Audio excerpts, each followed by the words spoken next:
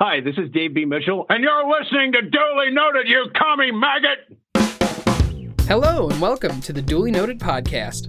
I'm your host, Matt Deulley, and for the next hour, I'll be turning pro into peer, bringing you all the VO tips and tricks from world-class voice artists, agents, and directors. Every other week, you'll be treated to the stories behind the voices that you hear in animation, commercials, movies, and more. And now, on with the show.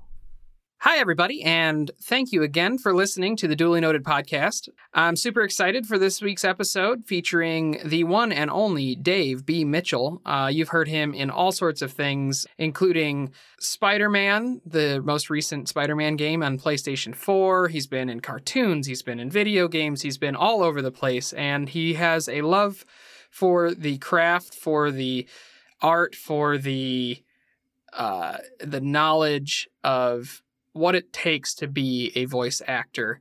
And I'm sure you're going to get that from this conversation. But I did want to say kind of an announcement, a little smaller of an announcement, but Deulley Noted is quickly coming to the end of our first season. We have several other episodes scheduled in the near future, but we will be taking some time off to celebrate the holidays. And of course, I work, my work schedule gets pretty hectic. But in the meantime, what I need you to do, if you have gotten anything out of this podcast, if you've enjoyed what you've heard, if it's inspired you, or you've learned something, or you hate it, or whatever, I need you to send all of those sentiments to me through an email, deulley.noted@gmail.com. That's DEULLEY.noted@gmail.com. And help me make this podcast better. Help me develop over this time off as I continue to schedule new interviews and talk to new people and all of those things. I would love to hear your suggestions for guests in the show, things that you'd like me to change, things that you love about the show, things that you hate about the show altogether. Honestly, any sort of news or information or just conversation is much appreciated. That being said, thank you again for listening, and please welcome my friend, Dave B. Mitchell. So how you doing today? I'm doing well. How are you? Oh, man, I am living the dream. I'm highly caffeinated. Which is always a plus, yeah. Yes, I agree. Well, I am. If I could be sponsored by anything, I think coffee would probably be my life's blood at this point. It's 12:30 a.m. over here, and yeah, where are you? Actually, I never mentioned that yesterday. So yeah, I live near Cleveland, Ohio. Oh, okay. Yeah, so across the way, but yeah, it's not at all a problem by any means. I actually was fortunate enough. I had a friend, Kiff, that messaged me today and was like, "Hey, I can do an episode today," and I was like, "Wow, I'm living the dream." And it sounds like you said that you had another podcast that you did record, or you're recording after this or something? No, I just finished it up about an hour ago, so. Nice. Yeah. I didn't realize that was such that you were all over the place on that. I have listened to a couple of your interviews already and everything, obviously, just to get a feel for things that people generally ask you anyway. I try not to beat the same questions into the ground or anything like that. But how often do you find yourself doing things like this? Actually, it just kind of depends on when things come out, when things get released. I did a bunch after Spider-Man came out last year, and then because I had talked to the guys with Nerds with Friends, I just did them earlier. We had talked a few months ago about me doing it again, but I was like, okay, well, let me wait until I have a few things I can talk about, because I've got stuff I'm sitting on that I can't actually say anything about yet, but I'd love to. So let's do it when I'm actually able to talk about this stuff. And then because most of it comes through Twitter and social media, I'm kind of trying to keep track of everything. And I want to make sure that everybody that I had talked to that I said, yeah, I'll do it. Because, anybody that asks, I'll do it. But I wanted to make sure that I got back to everybody. That's why I made that announcement the other day. I was like, all right, if we've talked, hit me up. If we haven't and you want me to, hit me up.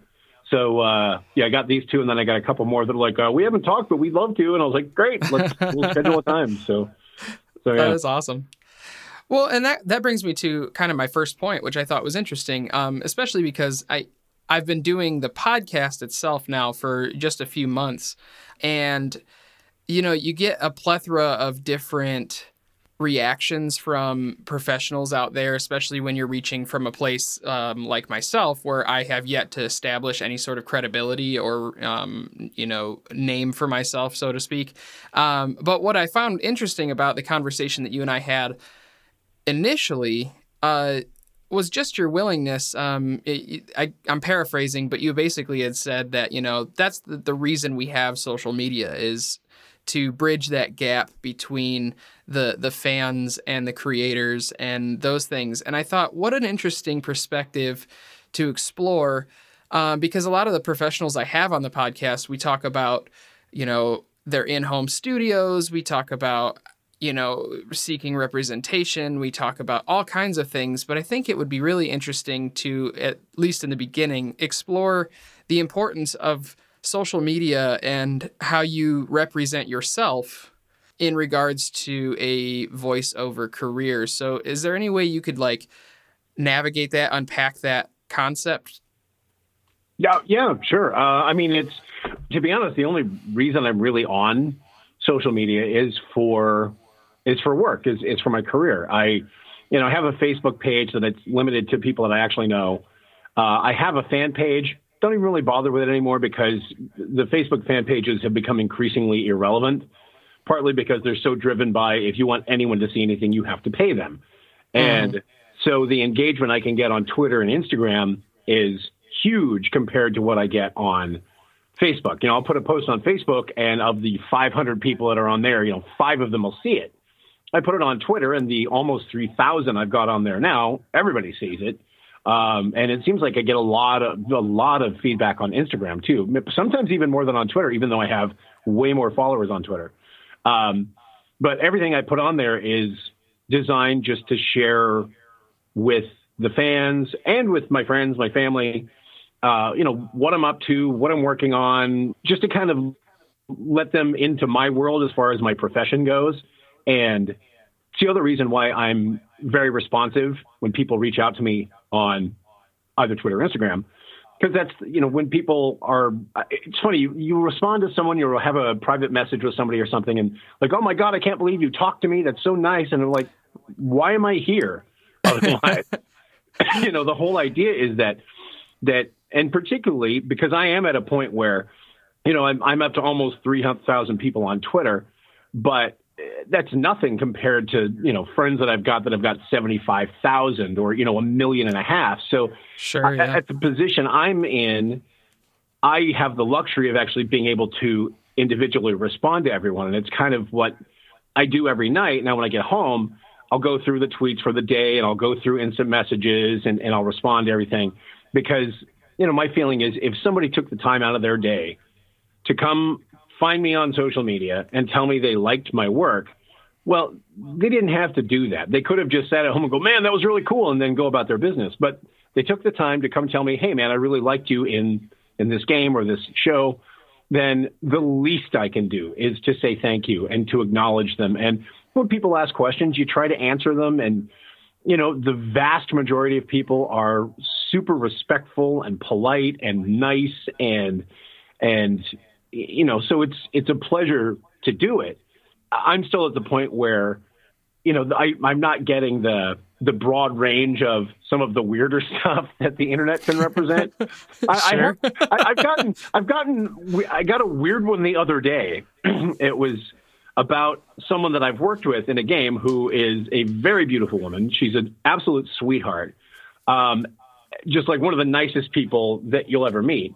And somebody sent me a message saying, do you find this person to be sexually attractive? And I was kind of like, block, you don't get to talk anymore.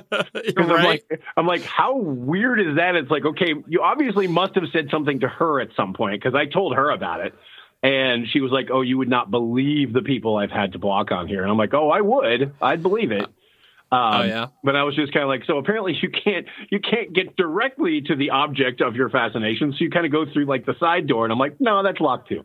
You're not coming in. But the vast majority of people are super, super nice. And I mean, seriously, if somebody wants to say, hey man, I loved you in this game, or, oh wow, I love that performance, or I'm a fan, why would I not want to say thank you? Why would I not want to engage with that person? Especially because, it's this funny thing of, my friends and I discuss this all the time, and I have sort of a nominal amount of fame in my corner of the world in the things I do. I have other friends who have quite a bit more, or who are actually just actual celebrities. And we talk about the thing, though, that even from where I'm at to all the way up to, a bona fide celebrity, most fans don't make a distinction between me and them. As far as they're concerned, you're all celebrities. Yeah. So there is a responsibility, I believe, and most people I know actually feel this way too. There's a responsibility when you have someone who's a fan of your work, because we're all fans of someone and something. Every single person in the world is a fan of someone for some reason. So we all kind of understand what it's like. And, I've said this a million times, so forgive me to anyone who's heard me say this before, but, there's a certain responsibility, because the things that we're a fan of, we incorporate into our identity. They become a part of us. That the way you identify yourself, the way you define yourself, is partly through the things that you are a fan of, the things you're passionate about. And when people look at someone and they like their work and they're a fan of their work, that's part of who they are to a degree. I'm a fan of so-and-so. I love this guy's work. So they're looking at us as being in some elevated position, which we're not at all. There's something I came up with in another podcast I did at one point when I was trying to explain the same thing. And it's kind of my new pet phrase, which is people look up at quote unquote celebrities. But the reality is there's no such thing as better than. There's just better at. No one is better than anyone else. You're only better at something. There's a thing that you're better at than other people. And for whatever reason, that's been ascribed some kind of value. So when people look and say, oh my God, I can't believe you talked to me. It's like, you're a person just like I am. You love things. I love things. We're both human beings. I'm not better than you. None of us are better than you. I'm just better at this thing. There are things that you are better at than I am. So it's not, it just, for whatever reason, and I would say that those of us that have the quote unquote talent to do what we do, well, you can take pride in the work you did. And I'm proud of the work I've put in to get where I'm at, but you can't take pride in the talent, because that was your lottery ticket. You didn't earn that. Now, doing the work, that means you have, in a lot of ways, you've earned your position through working hard. And that's certainly something to be proud of. But anybody that ever says, oh, I'm talented or I'm great, no, you're not. Shut up. Again, you're not better. You're just better at.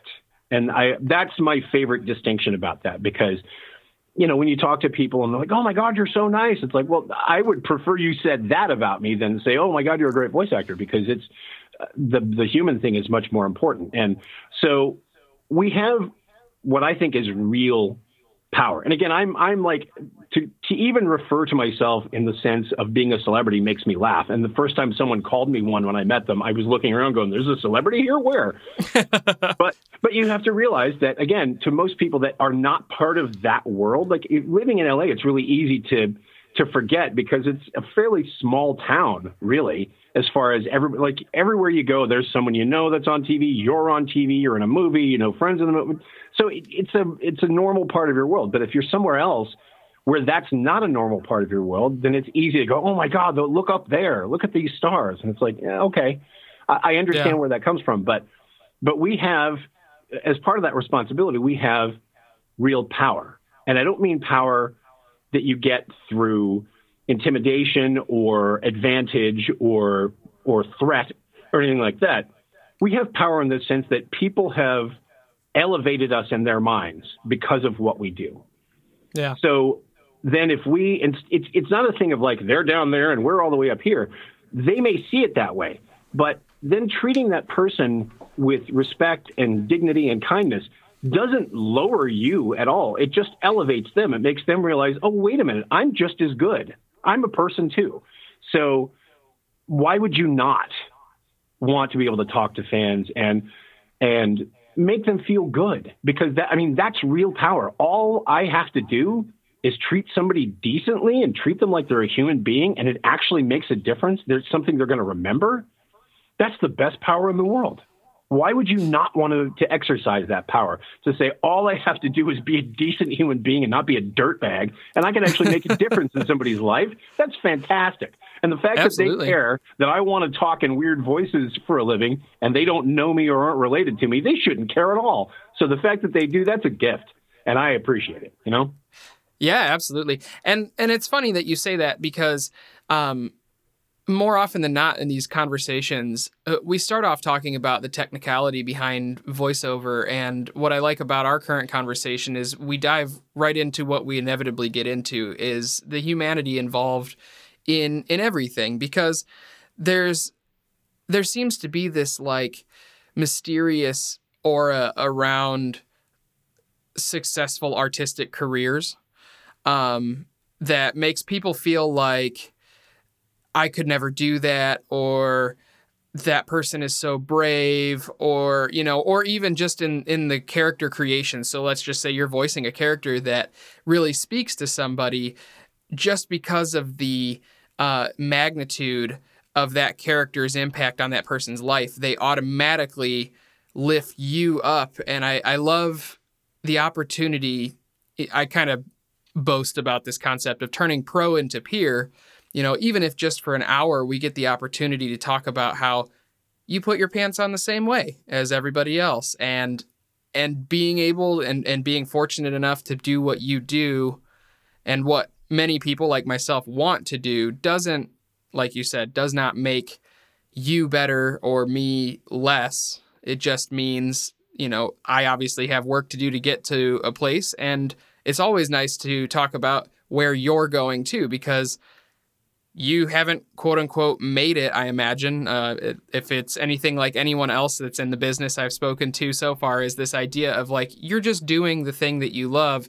You haven't like achieved, you're not at the top of a mountain looking down on everybody. You're just walking the path, you know? Yeah, very much so. Yeah, because it's funny, that idea of making it or having made it, I never know quite what to make of that, because at what point do you decide, all right, you know, I've reached this, you know, milestone, or I've hit this yardstick, or, you know, there are certainly things that, you know, I call them the signpost moments along the way, where sometimes you'll be involved in something, you'll stop and look around you and go, wow, look where I am, look what I'm doing, look at the people that I'm doing this with. Yeah. And you kind of go, okay, I have achieved a certain amount of something that I have been pursuing. This is an accomplishment, and I'm going to stop and acknowledge it for a second just to realize where I am.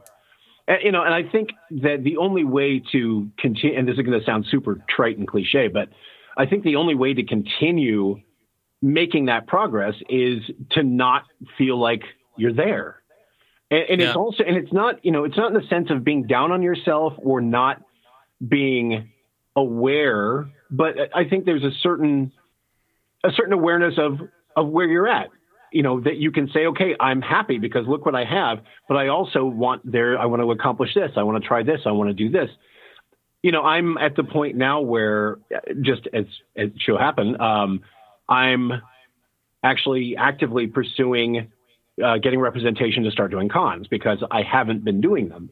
You know, I've done a thing here and there, and I've gone to Comic-Con quite a few years with some friends that I've done some animated stuff with, but I hadn't felt like, and it wasn't until some of my friends who are people like Steve Bloom and Yuri Lowenthal and Mark Shepard and people that, you know, do cons a lot, have been kind of pushing me and saying, you should be doing this. And for the longest time, I felt like I hadn't pursued it just because I thought, you know what, I don't have enough marquee characters. I don't have characters where people are going to look at a program and say, oh my God, Dave B. Mitchell is there, I have to go meet him. And I thought, you know, I don't have enough of that yet. And I remember saying that to Steve, to Yuri, and saying this, you know, a few years ago, and having them look at me like I had three heads and say, are you nuts? Nobody cares about that. You know, all they're going to care about is if they walk up to your table, there you are, and there's the hundreds of things you've worked on. They're going to go, oh my God, you were in that, you were in that, you were in that, you were in that. And that's all they're going to care about. But so in my perception, though, I'm thinking, why would anybody want to come see me? Because, it's still to this day, it's sometimes a surprising thing. And I know where I'm at, and I know what I can do. And I'm comfortable and confident with that. I feel like in a lot of ways, I feel like I haven't even really gotten started yet. My agent tells me that all the time. He says, you haven't even begun to do what you're going to accomplish in this business. But I'm in a very good position. I've done a lot of work. I have a good reputation. I work all the time. I'm very, very happy about all of those things. I take them seriously, and I try to maintain all that. But I also, you kind of look at yourself and go, well, it's just me. It's not that big a deal. I go work all the time, but it's because I just go work all the time. It's not because, I'm wearing a cape although I might be when I'm working, but I'm not going to rule that out. But it's that idea of not going, oh, I'm this, I was in this show and I was in this game. And it's like, nobody's doing that. So it sort of took them to say, no, you need to be doing this. And it was Steve that actually said to me, he said, I will guarantee you have more fans than you think you do. And I thought that was a really interesting statement, because I hadn't really considered the idea of going, oh, well, I have all these fans out there that love me. And what's one of the great things about social media is to get that feedback from people, because it's for everybody that's like, oh my God, I can't believe a voice actor talked to me. It's like, oh my God, I can't believe you love the work that I do and you took the time to tell me. So it's, it really goes both ways. But, I don't know there. I used to say that when people that whole idea of making it, it's like, okay, I didn't own a big house. I didn't have this. I didn't have that. But I was a full-time working voice actor in the most competitive market in the world. And I was kind of like, I've got what I want. The other stuff, that's nice, but it's secondary. The most important thing was like, look what I'm doing for a living. Look how I get to pay for my life by doing this, by being who I am innately. And for whatever reason, somebody said, okay, we'll pay you to do that. Which, again, that's the lottery ticket. That's the jackpot right there. Yeah. Well, so when it comes to voiceover, and, I don't want to derail from what we were just talking about, but there's conversations go where they go. So for sure.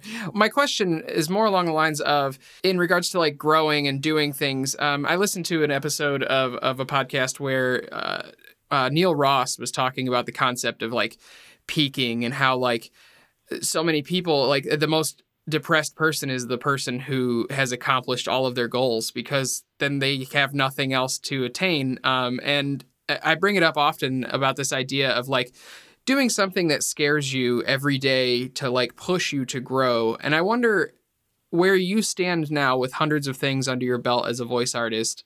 Is there any part of this job that still scares you, that still pushes you to grow, or makes you feel like maybe uncomfortable in the process? Yeah. Well, yeah. There's one, the thing that I think I'm least good at, and it's a thing that is, fairly sizable in what we do. I'm not super comfortable with impressions, voice match stuff. I don't think I'm particularly good at it. I've done some. I've booked, quite a few, but I look at the way I am with that, and I look at my, my peers that do that, and I know guys that just like blow me out of the water. Like I don't even exist next to those guys as far as I'm concerned. And I'm known as an accent and dialect guy. That's a lot of what I book, and that stuff, the way I am with those, where generally, again, it's my lottery ticket. If I hear it, I can do it. It's not, I have honed it over the years, and I put a lot of work and a lot of listening, but the essential ability of it is just, I have a good ear. It's always served me well as a musician and actor. The music part of it definitely supports being able to do things by ear, because you can hear the nuances, you can hear all of those things that go into it. But when I get voice match auditions, a lot of the time they're the ones that, and for a while I would just pass them over, because I was like, I'm not good at this. I don't want to waste my time or waste anyone else's time when I know that there's 10 guys that are going to submit this, that are going to kill it. And I don't want to waste anybody's time with this. But I have gotten to the point where I've started doing them a little bit more. If I feel like it's something I think I can do at a competitive level and actually be good at it, then I'll do it. And sometimes if my agent hits me over the head with a stick and says, shut up and record this because I need you to do it, then I say, okay. And I shut up and record it. And every once in a while you book one of them and go, okay, I guess that was better than I thought it was. But yeah, that's probably the thing. But I think for me, it's less about doing something I'm afraid of and more just about doing what I love and finding new avenues, new opportunities, finding new ways to be creative, and there's so many different things that go into it. And one of my little, pet weird things is that I don't like the term voice artist. I don't like it at all. Voice artist, I don't like that term. I'm a voice actor. And I understand there is work that one does as a voice artist. I certainly do some of it, narration, promo, trailer, stuff like that.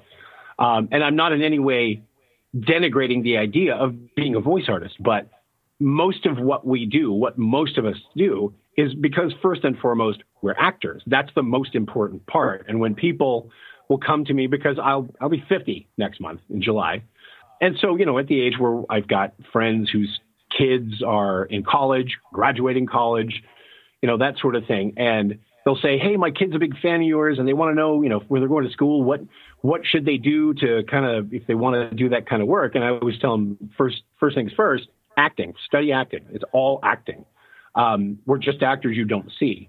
And that's one of the reasons I get weird about the term voice artist, just because I think it takes away the essential element of what it is we do. Because the idea of a voice artist, I create art with my voice. Okay, that's true. But ultimately, it's about acting. It's acting first. And I think in recent years, that's been more and more recognized. I think that, we've gotten more attention and people have, I think, become aware that, there are actually people responsible for the voices coming from these cartoons or from, this video game or from that tuna can on TV that was trying to sell me something. And that's cool. But I'm so picky about that. And I know I'm being but we're voice actors because being an actor is it's the most important part. And it's still what we do. And, we all laugh about the idea that if we had a dime for every time someone says, oh, it's great you do all that voice stuff. Have you ever thought of doing any real acting? Oh, yeah, for sure. And you kind of go, and the thing is, I will bust people's chops on that, but I'll try to do it in a kind way because, I know they don't mean it as an insult. They think they're paying you a compliment, saying, wow, you're really good at that. Have you thought about, not realizing that, it's acting. It's just a different set of challenges. I will never say that voice acting is harder than on-camera acting because they're both equally difficult. They both present their own sets of challenges, but ultimately they're still all drawing from the same skill set to accomplish the same thing, which is the one job an actor has, which is to tell the truth. And It's not the idea of I have to tell my personal truth. No, just whoever the character is, be that guy. Yeah. What he would say, what he thinks, what he would do that. Convince the audience. If the audience believes it, you've done your job because that's your only job. Yeah. So I know it was kind of a tangent rant there, but No. And I appreciate it. It kind of brings us into a good place to talk about it too, because that is also one of those reoccurring themes. I was fortunate enough to talk to Bob Bergen as my debut interview for this podcast, which that's a pretty good place to start. Yeah, it's talk about nerve-wracking. Of a guy too. Bob's such a nice guy too. Oh my gosh, and I think beyond that quality, which is a stand-up quality to have, he's just an honest guy. He doesn't need to pull any punches because he's never punching. He's just telling you the truth and he's giving it to you from his experienced perspective. And I was fortunate enough that even in the first sentence I said to him, he called me out for the same thing. Not that I had accused anybody of not being an actor. I had just said this concept of a lot of people think anybody can do this. And He said, I'll add one word. Any actor can do this. If you have to be an actor for it. And so I think it'd be interesting to explore some of the history of your acting and more so, what do you think of your history in acting you use the most when developing a new character or performing just your day-to-day auditions and things like that? What has influenced your career the most in regards to your acting history? That's a good question. I think, again, just with any acting, I think as far as approaching auditions, approaching characters, approaching creation, a lot of it is the 10,000 hours, the whole thing of having done it over and over and over and over and over again, and made mistakes and figured out how to correct those mistakes, or figured out what works, figure out what doesn't, paying attention to everyone around you, watching your peers, watching what they do, watching other people's work, and just also observing life and observing art and reading and listening to music and just trying to get in touch with all those things that move us. And I know I'm getting all like, crystal dancey, around the campfire here, but no, you're good. But, it's really, I'm always listening. Whenever I'm in a room with someone, talking to them, I'm not only listening to what the content of what they're saying as our interaction as people having a conversation, but how they say it, their cadence, their timbre, the melody of their voice, the sound, character quirks, and just all of that stuff gets filed away. And then when you're confronted with a new character, that's when, so it's sort of like your artist's toolbox. You have all these different colors and shades and mediums that you're like, oh, how do I paint this picture? How do I find the nuance in here? And a lot of it just depends too on, sometimes you'll get direction that's super specific and you'll know exactly what they're looking for.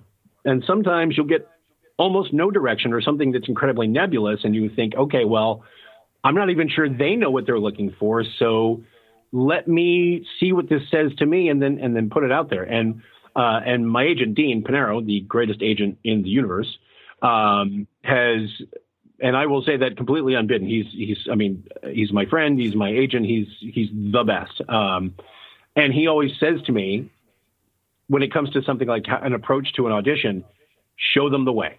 That's one of his favorite things. Show them the way. It may say this on the page, and you want to honor what they're asking for, because, ultimately I liken what I do as a voice actor to being a studio musician. You hire us because we have the chops to play anything you put in front of us, and we're going to bring a lot to the table. But ultimately, you hired us to play what's on the page. You need your music. And sometimes that means I got to play whole notes. I may have the greatest technique in the world, but if you need me to play a whole note, I'm going to play a whole note, because if I don't, no chord, no harmony, no melody, no music. It's about the music. So ultimately that's, what you want to do. You want to fulfill the needs of the people that are looking to cast. But sometimes you'll look at something and you'll just say, okay, they're asking for this, but based on my experience, either as an actor or my experience as a person or just something intuitive, you'll say, I know what this should be like.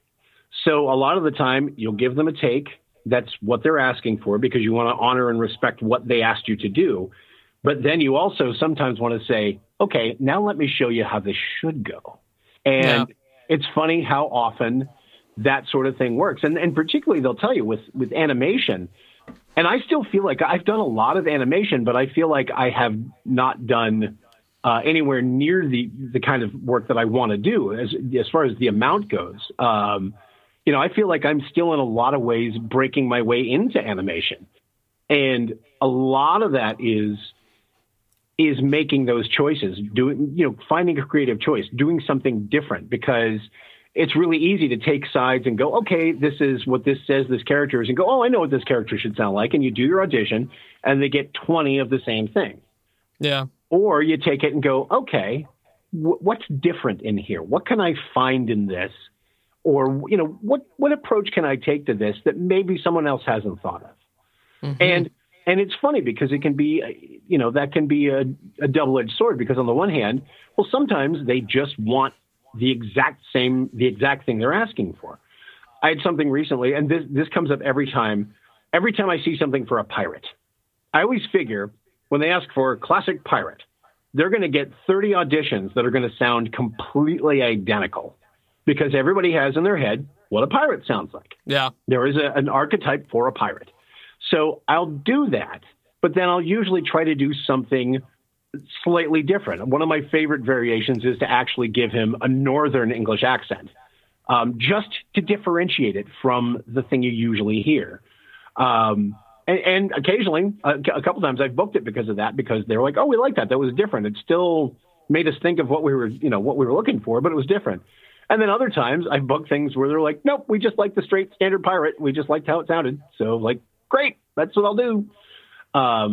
So it's about, you want to apply your creativity, but you also, it's weird. You want to apply your creativity. You also want to respect what their needs are. But I guess the trick is trying to find that balance where you can do both, or at least show them that you can do both, because one of the strongest things that you can be as a voice actor is adaptable and directable. And the funny thing is, though, that being a successful voice actor is not about having a ton of range. People sometimes make that mistake. Yeah. They'll listen to my animation reel and there's, a ton of voices on there, and they'll say, oh, I can't do that. Then I say, then don't. If you do one or two things that you're doing really well, there's a chance you may actually work more than I do. Because when you're that thing that people go, oh, get us that thing, and you're that thing, well, guess what?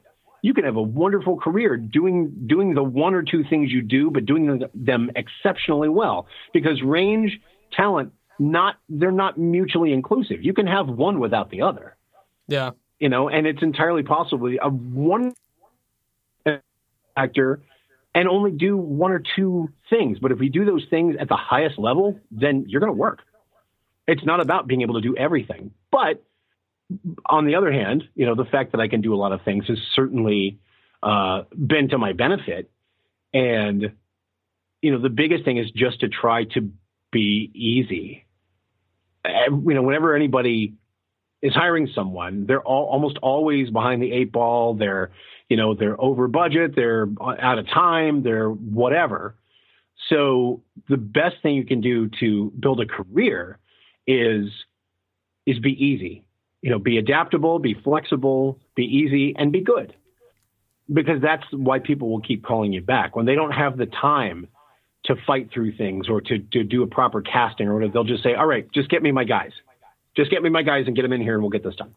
Yeah. And so, that's the trick, is trying to establish yourself as one of them by being good at what you do. There's a phrase that I always refer back to, that it may be an apocryphal statement. Don't really matter if he said it or not. The idea is intact. Supposedly, Spencer Tracy said that acting was four things, and he knew a little bit about acting. So just supposedly he said, the way I heard it, acting is four things: show up on time, know your lines, hit your marks, and tell the truth.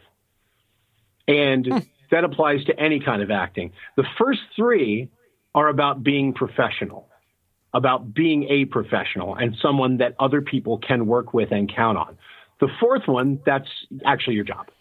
Like I was saying earlier, that's your one real job, is to tell the truth. But show up on time, know your lines, hit your marks. That's being a professional. That's making other people's jobs easier. That's when we book that guy, he's going to show up and we're not going to have to worry about him. He's going to deliver. He's going to be in a good mood. He's going to treat everyone with kindness. He's not going to be a jerk. He's going to do his work. He's going to go home early, and we're all going to go home early and have the work done. And that's a huge part of it. I got to go back several years ago. I had a really marvelous high school theater teacher. His name was Wally Larson. He taught at Douglas County High School in Castle Rock, Colorado for 30 years or so. Actually, I ended up teaching somewhere else in the district the year after I left. But if you look at the kids that went through his program, there were some really remarkable kids, but also just the number of people that went through the program with him that ended up as professionals in the entertainment industry is pretty staggering. My friend Beth Malone, who we were in the same class, we did theater together from ninth grade all the way through the end of our high school years. She was nominated for a Tony Award for Best Lead in a Musical for Fun Home 2 years ago. Nice. So these are the people that went through there. And a lot of us are working as professionals in the industry. And so when I went back, we got to pay tribute to him. And I said something, and I said it purposefully to be inflammatory. I said, I don't know that I can say that Mr. Larson really taught me much about acting. And everybody kind of, oh my God. And I said, no, the acting, he pretty much gave us the freedom to find our own voice and figure out what it was we were doing and who we were. The thing he absolutely taught me was about how to be an actor and how to be a professional and how to be an adult. He taught me those things. He taught me about working with others, about respecting other people, about taking responsibility for your own job, about being on time, about doing your work, about all of the things that are part of being a professional actor, a professional anything really, but in this particular sense, he taught me the acting thing. Yeah, he gave us freedom, and certainly he guided us, and we all learned from him. But more importantly, he taught us about the things that you absolutely had to know if you were going to be able to, if anyone was going to allow you to do that other thing. Well, that is basically the job of a teacher and a mentor, right? It's not to encourage, a student to hit marks on a test or, complete some sort of a state standard, right? I mean, it's I guess I could liken that to my most important job. I am a father of a 2-year-old, and teaching her, it's not about teaching her how to be a specific career or to make a certain amount of money or, even some of the baser things that you absolutely should teach them, like not to stick a fork in a light socket. But right.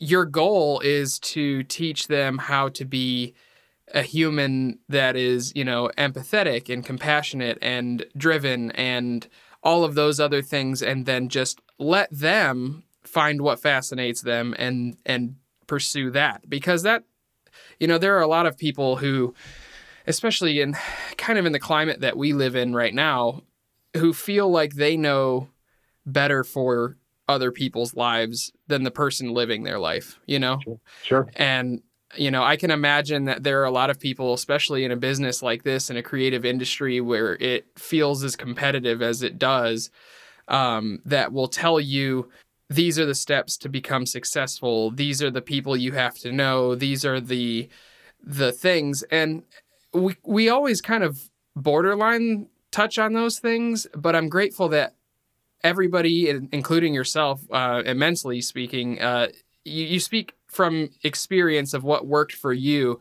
And I feel very encouraged by everything that you've said, especially when you're talking about, pursuing the acting side of things and becoming an actor, and on the human side of things, not like becoming an actor as this is how you are an actor specifically, but this concept of, as an actor, you explore, you find your own voice, you do the thing that you do best, and that is where you will feel the most fulfilled. Because people on my side of this career, just starting, getting their feet wet, there is a lot of comparison, or there is a lot of temptation to compare yourself to those that have gone before you. The term I believe I hear all the time is this concept of standing on the shoulders of giants, right?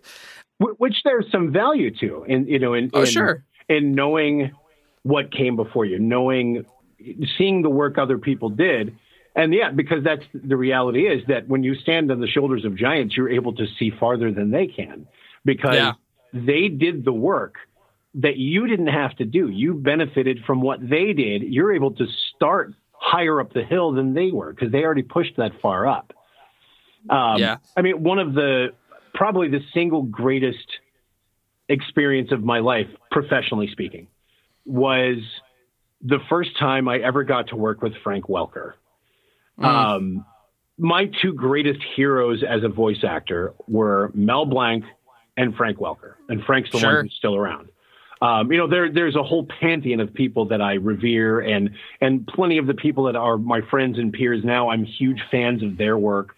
And I look up to them, and I love the stuff that they've done. And I'm just thrilled and blessed and happy to not only be colleagues, but to be friends with so many of them. But Frank is, to me, the living gold standard of what we do. He is the god of voice actors.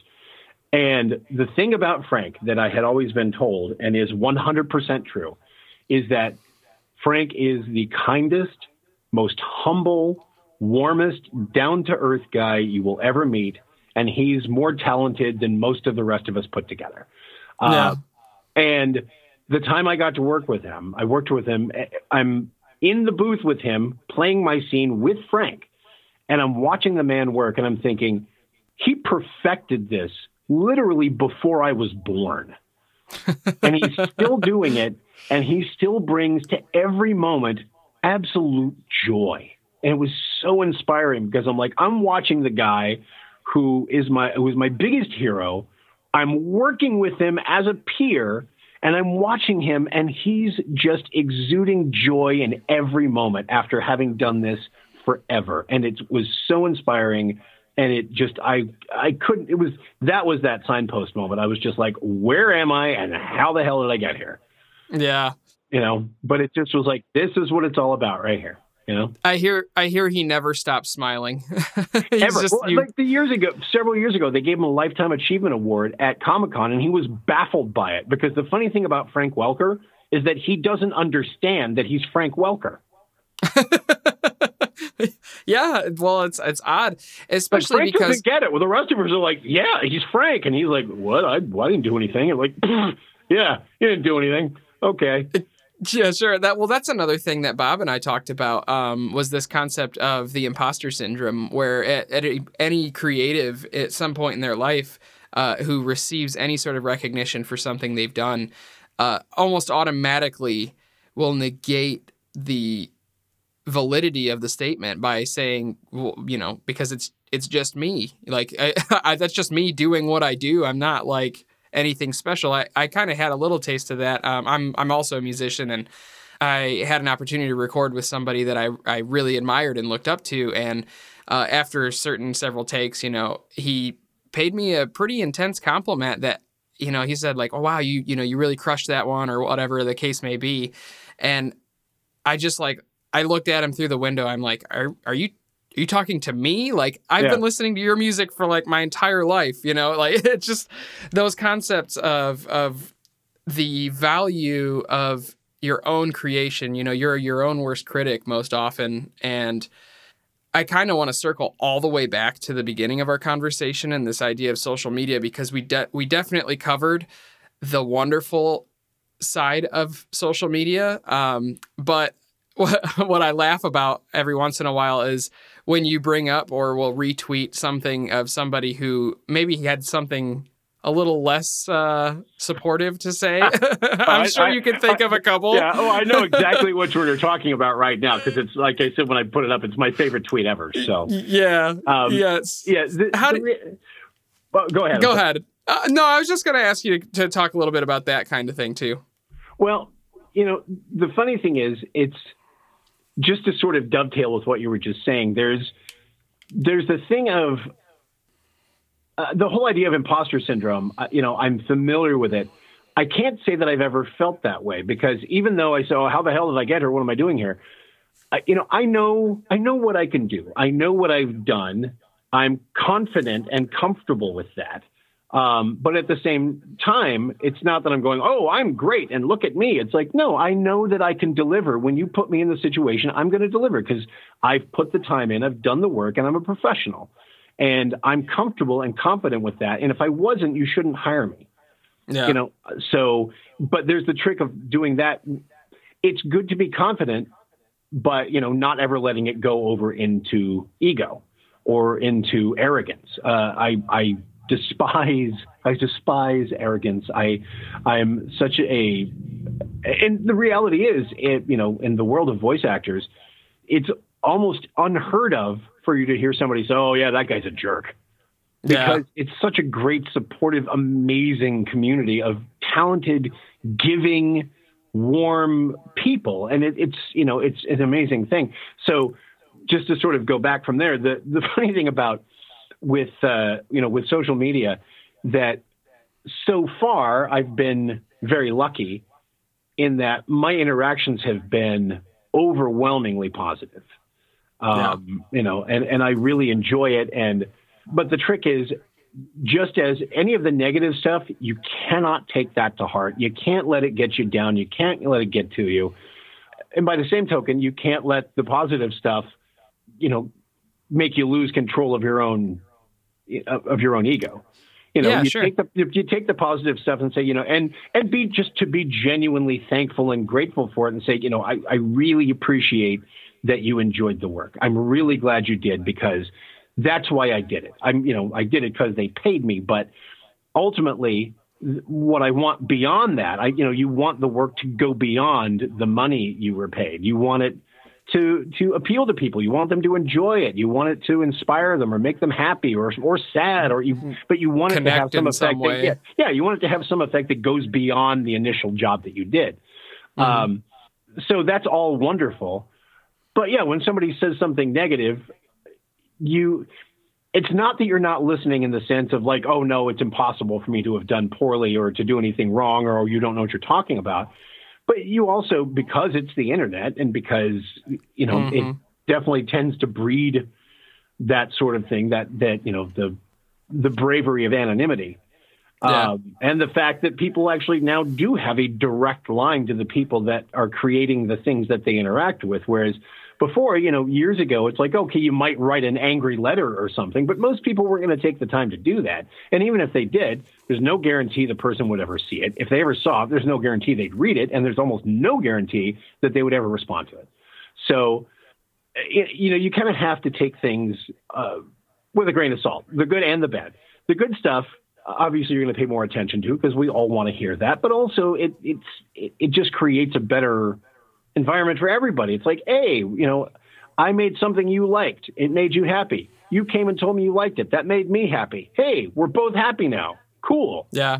And, you know, some people also, because they feel disenfranchised or they feel less than, or they're angry at themselves, or I mean, sometimes they honestly just thought you sucked, which that's going to happen. There's, you know, you can't please everybody all the time. And ultimately you can't get too hung up with that too, because, you know, if you keep getting hired and you keep working and, you know, they keep leaving you in the project until it's done, then you're making somebody happy. You're doing what somebody wants, you know, which is, again, ultimately your job.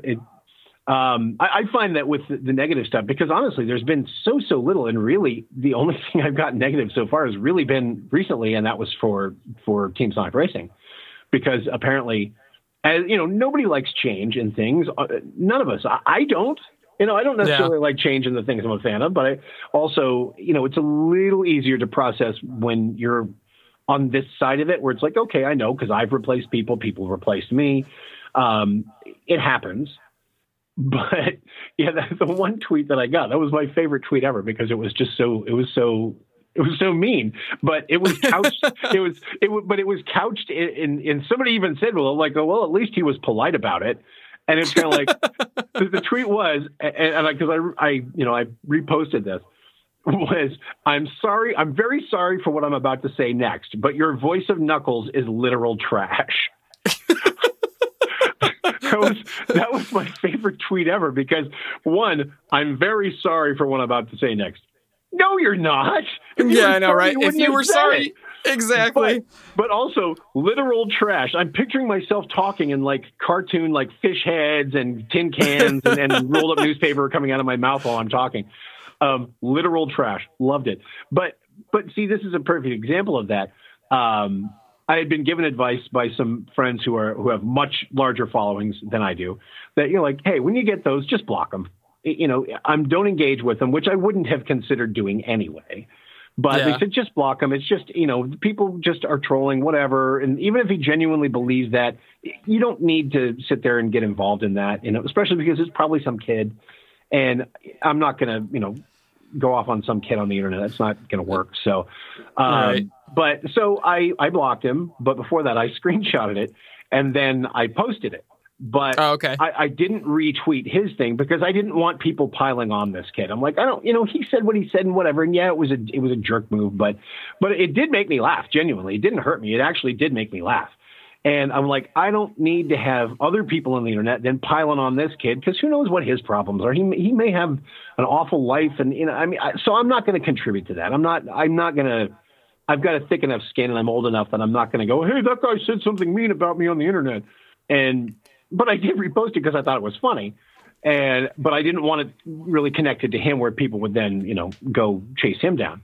And one of the best things that happened was, I had a lot of people come to my defense and say, oh, I think it's great. And one guy even said, it's really great that you've got, such a sense of humor about it, and you can laugh about it, and you're really cool about it and everything. And I was like, look, I will not contribute to negativity on the internet. There's enough of it there already. I'm not going to be part of that. I'm going to be positive. I'm going to try and be somebody that can make somebody smile, or just to be a positive force, because because it does affect us, and I will not engage in the negative stuff. I won't do it. And he tweeted back, he said, I got to be honest, I wasn't really a fan of the voice, but now you seem like such a cool guy. I think I really like you. And I was like, you know what? I'll take that. I will absolutely take that. I said, I will take that. That's even better than saying I really love the work you did. So that's just kind of how you approach it for me anyway. Well, it's a gracious place to stand. It's what's funny about that is I had a conversation, not in the podcast, just with another voice actor. But they, that's your call, man. You can go wherever you want with that. I told you my take on it, but I won't tell anybody else how they should identify. So the only reason that's difficult to navigate is I know a lot of actors who consider themselves artists, and they feel like that when you don't admit the art involved in acting, then they feel less creative. But that's like a side point. Obviously with you, it's not that case. So, but back to what I was saying, he had mentioned the idea that he had gotten a mean tweet, and his response to it, without any malice or anything, was in an attempt to try and encourage this person, was to just say, like, hey, listen, like, I appreciate that, you took the time to tell me that you didn't like this. And I would encourage you to, if you feel like maybe you could do better or have a suggestion as to how it could be done better or whatever, you can DM me or whatever. And not to say that you should do that, but like, and what ended up happening was the person had DM'd him and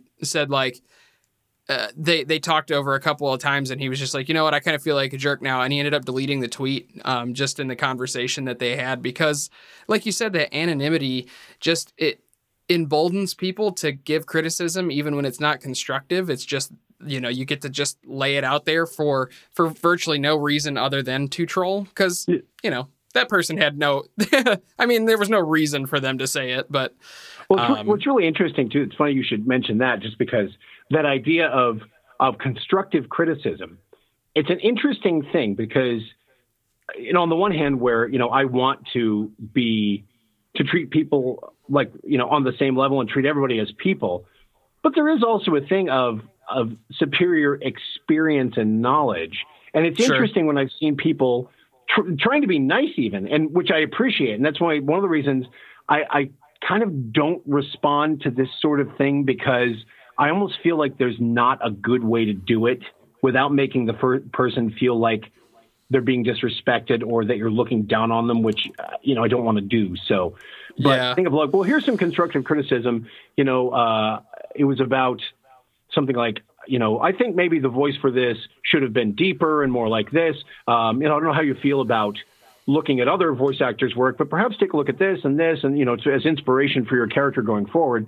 And so on the one hand, like, he even said, I'm trying to be positive because so many people have said negative things about these things. So I want to try and give some constructive criticism. And I don't know how to say this without sounding arrogant. But the reality is, it's like constructive criticism, as a general rule, will come from someone that knows more or has more experience at something than you do. Not to say that someone who is just a fan, quote unquote, can't have a perspective or knowledge or an opinion that's valid. It's not about that. But the funny thing is that how little it seems sometimes people understand that it's not like we just walk into a studio and go, I'm here now. I'm going to do this character like this. This is how I think this should go. So everybody, you just record me. You shut up. and I'm going to do my thing. They bring us in after listening to a bunch of us and go, that's the one that's closest to what we're looking for.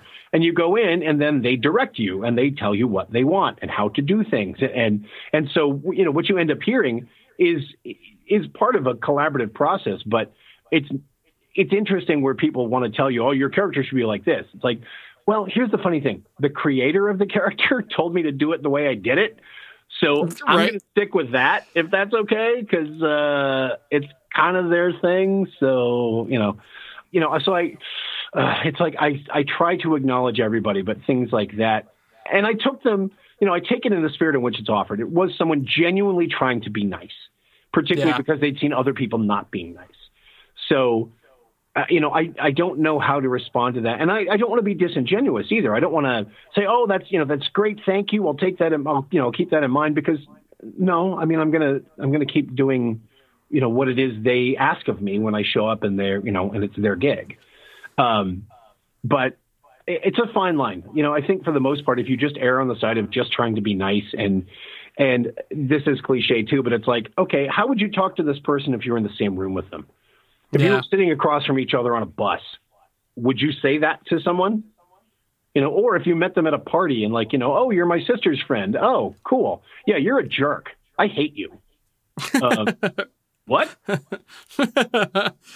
Yeah. He was, what is unless you actually were a jerk and it did something hateful, in which case then it's totally merited. But and you're like, I want to apologize for what I'm about to say, but you are literal trash.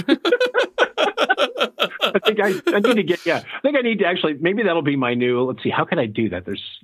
So you're like, it's the LTRLTRS. No, it's too many letters. I was like, literal trash could be my new oh, man. Plate.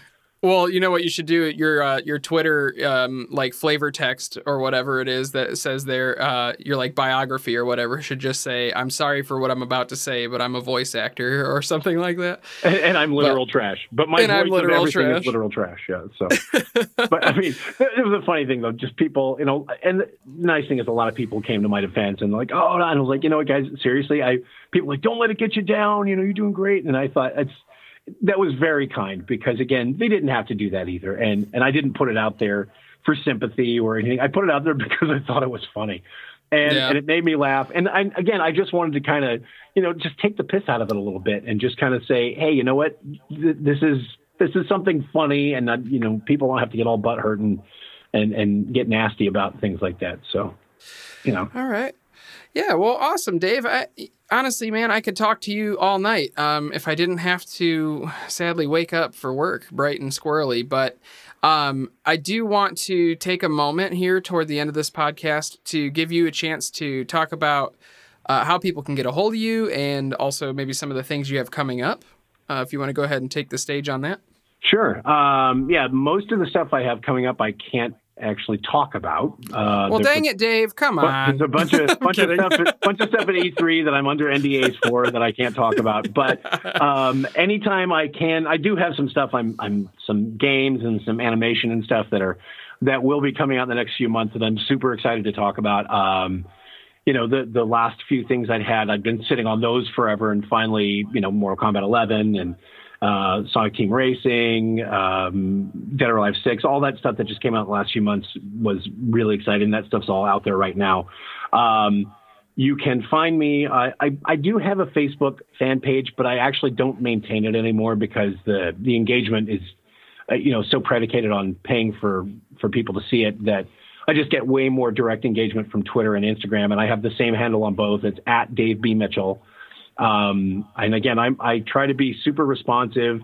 Pretty much once a day when I get home, I kind of go through all of my tweets and all my DMs and all that. And I try to respond to everything and retweet and talk and all that. And then, anytime I can talk about something, I try to be pretty proactive about putting stuff out there. Well, like when a new project's released, when you can see something, when you can buy it. The next place you'll actually be able to see me if you're out and about is I'm doing Jeff Burns' Chilling with Voice Actors panel at Anime Expo on July 3rd in LA. Nice. So yeah, that's going to be fun. That's the first time I've gotten to do his panel. It's with a bunch of friends and other crazy talented people that I'm really excited to get to go play with. In the process right now, like I said, of trying to get representation to start doing cons. So hopefully that'll be something I'll do in the very near future. And obviously I'll absolutely make sure to let everybody know where you can find me and, where I'll be, so you can come say hi and we can chat and all that sort of stuff on Twitter and Instagram. And just, thanks for everybody that's already following me, and, bring everyone else over. I'll welcome them and we'll talk to them too. And just, thank you to everybody for all the continued support. It means the world to me, and I can't thank you enough. And I just really appreciate all of you. Well, speaking of appreciation, I do appreciate your time, Dave. It's been a wonderful conversation. And of course, you didn't have to do this, but I'm very grateful that you took the time to do it. I think this is going to help a ton of people, which is the main reason for this podcast, because it certainly helped me. And I'm sure I'm not the only one out there trying to do things, in very similar situations to me. So yeah, I mean, hopefully we'll be able to even have you back on here sometime in the future to talk about those NDAs. I would love that. Yeah, I'd be more than happy. Awesome, Dave. You've been listening to the Deulley Noted Podcast. This podcast is a member of the Deulley Noted Podcast Network. For more information on the network, please visit dnotedpod.com. Special thanks to our guest, as well as our producer, Brian Becker. Feel free to follow us on social media by searching Deulley Noted on any platform. That's DEULLEY Noted. To send in your questions or guest suggestions, please email us at deulley.noted@gmail.com or tweet us using the hashtag Deulley Noted Podcast. Thank you so much for listening, and have the best day.